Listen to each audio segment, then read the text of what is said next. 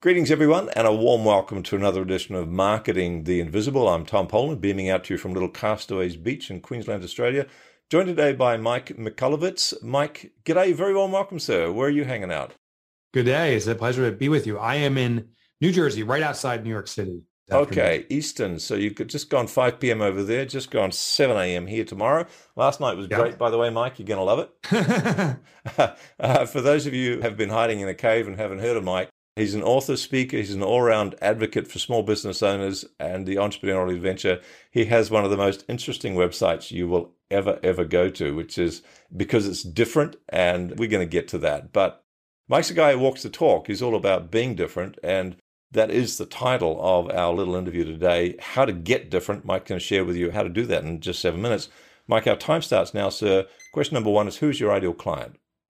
So my ideal client is small business owners. I call them micro enterprises.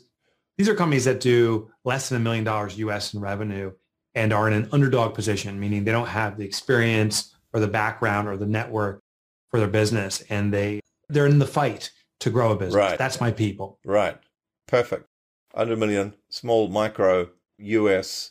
You go outside the New York? Yeah, I have an office in Brisbane. So we have locations throughout the globe. Well, throughout the globe. We have 4 offices. We have one in Melbourne. We have one in the Netherlands and another one in Germany. We just opened up in Munich. Wonderful. So working well, global reach. Tell us about the problem you solved, Mike. We've got 6 minutes left. Yeah. So the problem is that small business owners feel abandoned and they're doing the work. It's a feeling of overwhelm. Right. It's a feeling of struggle. And there's an identity crisis. They went into business to fulfill a dream of financial freedom or personal freedom. And that's the two things that aren't being fulfilled. They're stuck in the struggle. And it feels, for my readers, like there's no way out. Right. Right. And so it's kind of like on the hamster wheel, just running harder, running faster. Yeah, the only way to grow is by working harder and longer. Right. And it's absolutely not the way to grow, but that's the compulsion they have. Right. That's probably all they know. So tell us then about the symptoms. Question 3, 5.5 minutes left. So can you describe a bit more what's going on in this person's life with their business that kind of gives them a heads up that they should find out more about how you do it? Yeah. So if it's, Groundhog Day, after that famous movie, right. Every day is a repeat of the prior day. If you feel like I'm working harder and longer, yet nothing's working, you are an ideal candidate to read one of my books. I find that the solutions are radically simple and often unexpected, but just working more to grow your business is not the solution. If you feel you're in that trap, definitely I can serve you. Radically different, but surprisingly simple. I love the combination of that. So tell us more. So working harder, working longer, there's probably cracks in their health and their relationships, even because they're just pouring blood, sweat, and tears into the business.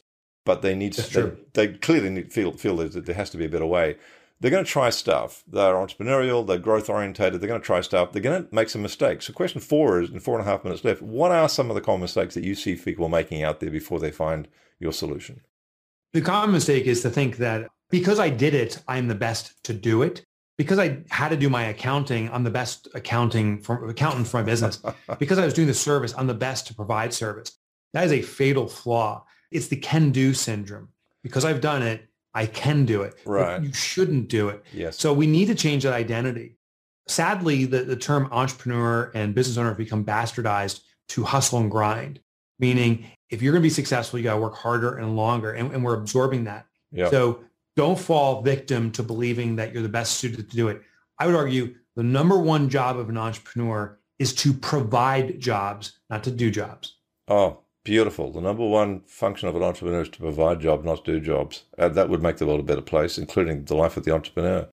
Let's go to question 5, Mike. Question, 3.5 minutes left. One valuable free action. It's kind of like a top tip, a step in the right direction. It's not going to solve the whole problem, but it might get folks started. Yeah, I'll give you something that I think can cause a radical shift, and it's one word.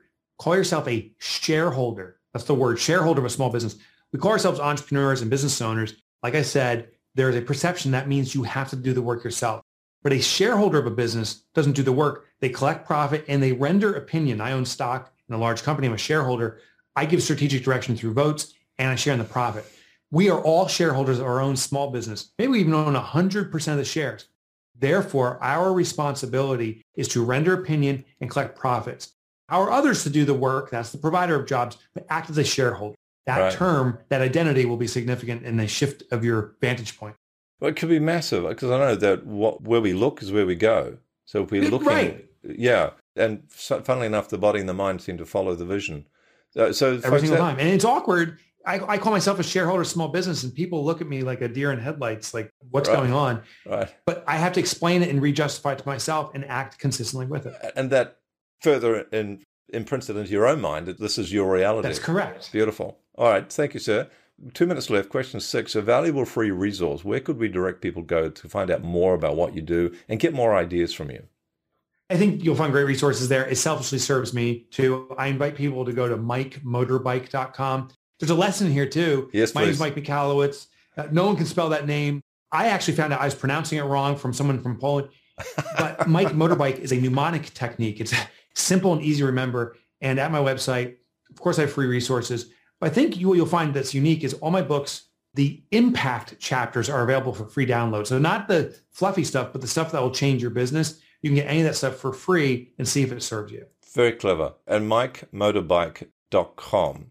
And this is a classic example of how to turn what some people might perceive to be a negative, people don't know how to spell your surname, into a positive, like finger-licking good chicken, right?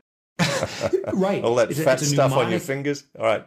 Yeah, mnemonic. Yeah. A mnemonic technique when there's a rhyme, but also it humanizes, as an author, as yourself, as a podcaster, when you're seen as an expert, there's actually a little bit of resistance because it's an authoritative position. So true. By demoting our name, by making it more acceptable and also to make fun of ourselves, we humanize ourselves. And I think that's absolutely critical because we all, at the end of the day, are just humans. Right. Exactly. Yes. Going to the toilet in the morning, hopefully, and putting trousers on one leg at a time and so on. Thank you, sir, for that touch of humanity. 40 seconds left. Question 7. What's the one question I should have asked you but didn't? What do clients want from us most? And what do they want from you most? This is shocking. They want you to be profitable and wildly profitable. Now, here's the caveat. They will never say that. You'll never have a client say, hey, can you charge me more next time? Can you rip me off? But what clients will say is, I want the best of you. I want your undivided attention. I want you caring for me. And the only way to serve them as the number one customer is if they are that. So don't spend your time focusing on someone else. Be profitable so you can be fully attentive. Mike Michalowicz, thank you so much for your time. It's been a joy. Thanks for having me. Thanks for checking out our Marketing the Invisible podcast. If you like what we're doing here, please head over to iTunes to subscribe, rate us, and leave us a review. It's very much appreciated.